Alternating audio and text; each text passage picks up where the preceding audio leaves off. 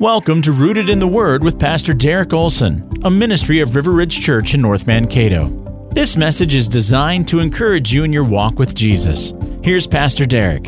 In Matthew chapter 22, one of the religious elites, who was a lawyer, came to Jesus with a question in order to test him. In verse 36, he asked, "Teacher, which is the great commandment in the law?" Listen to the response of Jesus starting in verse 37. "You shall love the Lord your God with all your heart and with all your soul and with all your mind. This is the great and first commandment. And a second is like it. You shall love your neighbor as yourself. On these two commandments depend all the law and the prophets."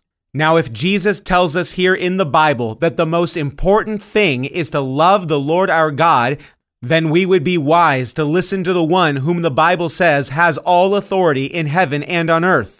Now, one of the questions you might be asking yourself today is, how is it that I actually move in the direction of growing to love God the way the Bible calls me to?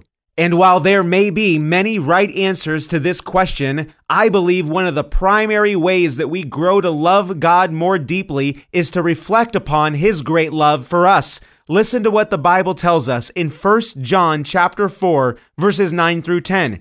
"In this the love of God was made manifest among us, that God sent His only Son into the world so that we might live through Him. In this is love, not that we have loved God, but that He loved us and sent His Son to be the propitiation for our sins."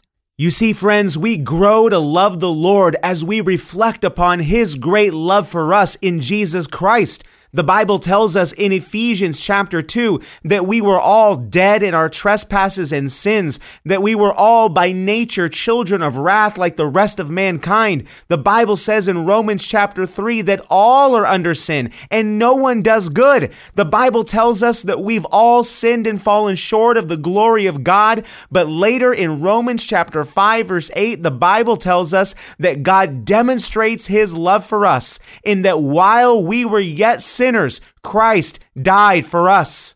So let me encourage you today to take some time to reflect upon God's love for you in Jesus. Think upon your testimony. Think upon the way in which God called you to Himself. Think upon the way that God has forgiven all your sins.